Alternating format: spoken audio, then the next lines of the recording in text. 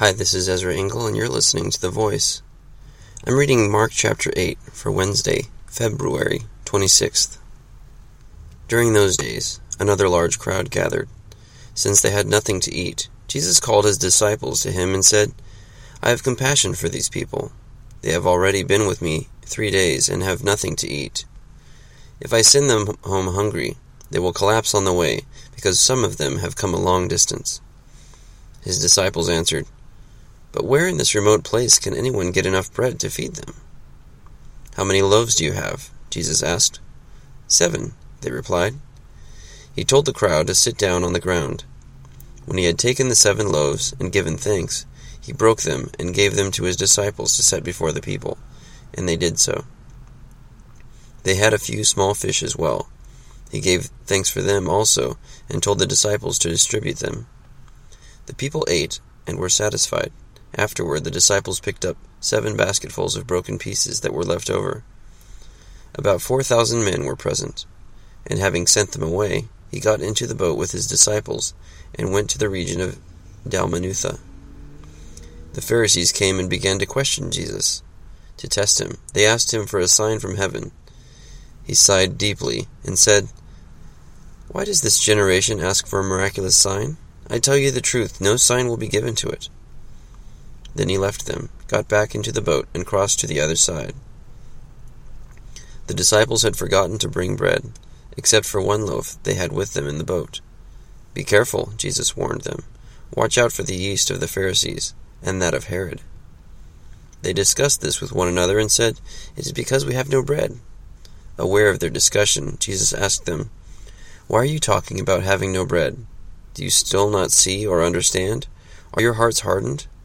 Do you have eyes but fail to see, and ears but fail to hear? And don't you remember? When I broke the 5 loaves for the 5,000, how many basketfuls of pieces did you pick up?" 12, they replied. "And when I broke the 7 loaves for the 4,000, how many basketfuls of pieces did you pick up?" They answered, 7. He said to them, "Do you still not understand?"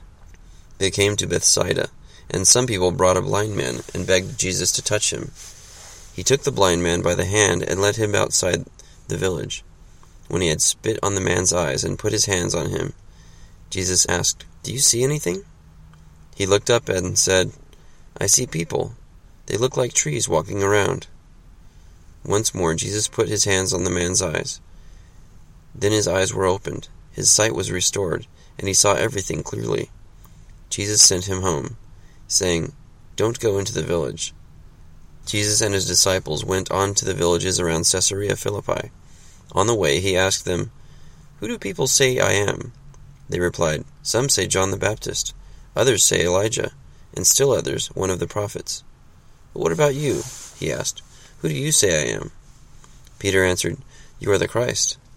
Jesus warned them not to tell anyone about him. He then began to teach them that the Son of Man must suffer many things and be rejected by the elders, chief priests, and teachers of the law, and that he must be killed and after 3 days rise again. He spoke plainly about this, and Peter took him aside and began to rebuke him. But when Jesus turned and looked at his disciples, he rebuked Peter. "Get behind me, Satan," he said. "You do not have in mind the things of God, but the things of men." Then he called the crowd to him along with his disciples and said, "If anyone would come after me, he must deny himself and take up his cross and follow me. For whoever wants to save his life will lose it, but whoever loses his life for me and for the gospel will save it. What good is it for a man to gain the whole world, yet forfeit his soul? Or what can a man give in exchange for his soul?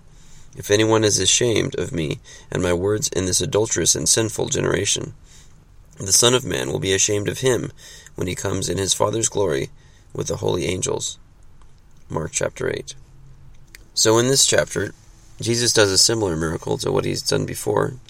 He feeds many people with some loaves and fishes, this time 4,000.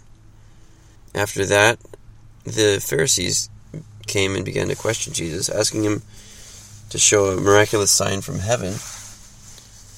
And Jesus basically says no, and leaves. He is not interested in playing their games, or trying to impress them, or prove himself to them. He warns his disciples later on about the yeast of the Pharisees and Herod.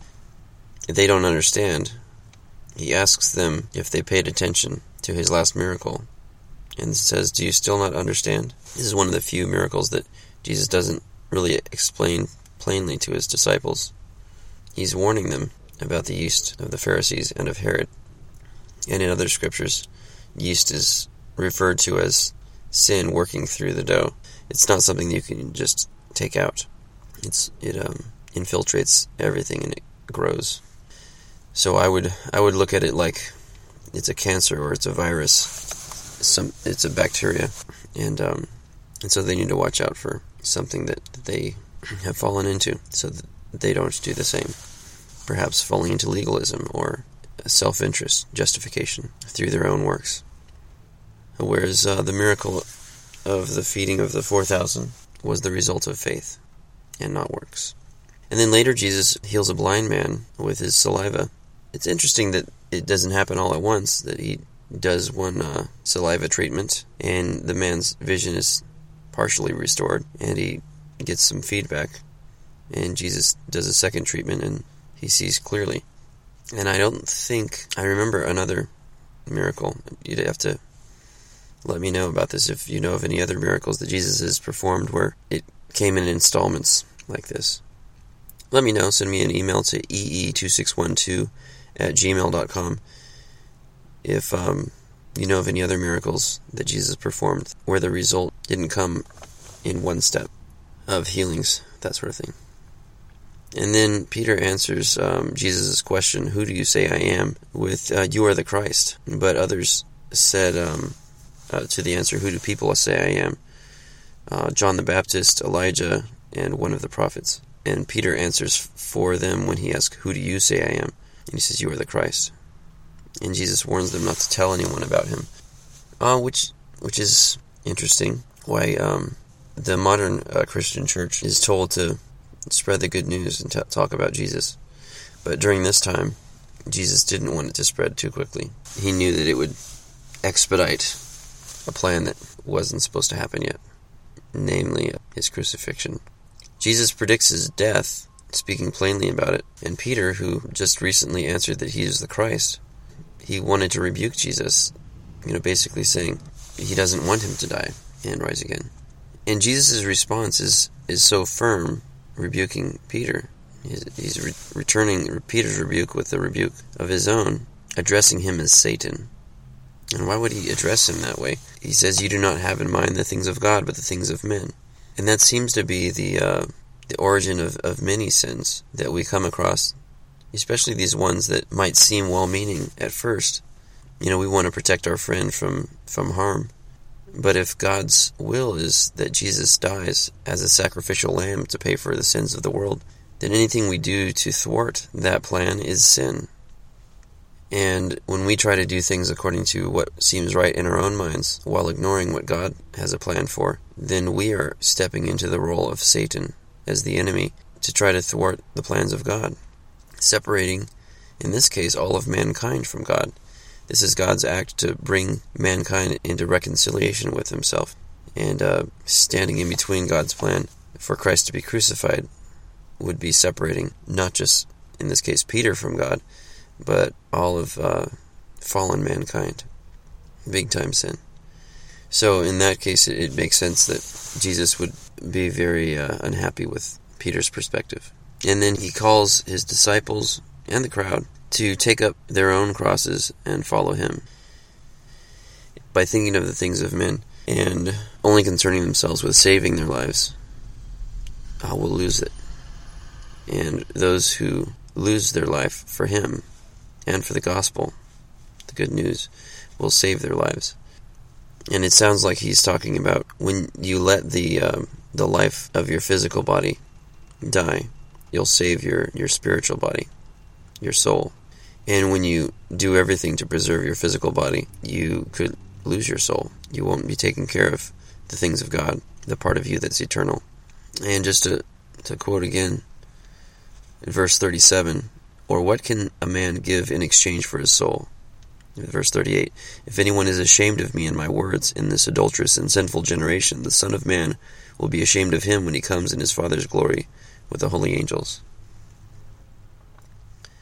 So let us not be ashamed of the gospel. I would challenge all of you guys who are listeners, don't be ashamed of the gospel.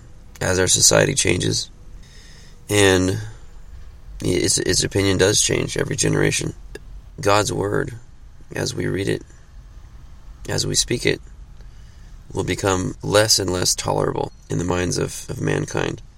And as for me, I am actively standing and speaking it for my own study, and also for the benefit of those around the world who can download this podcast and are willing to listen to The Voice. Thank you for listening to The Voice.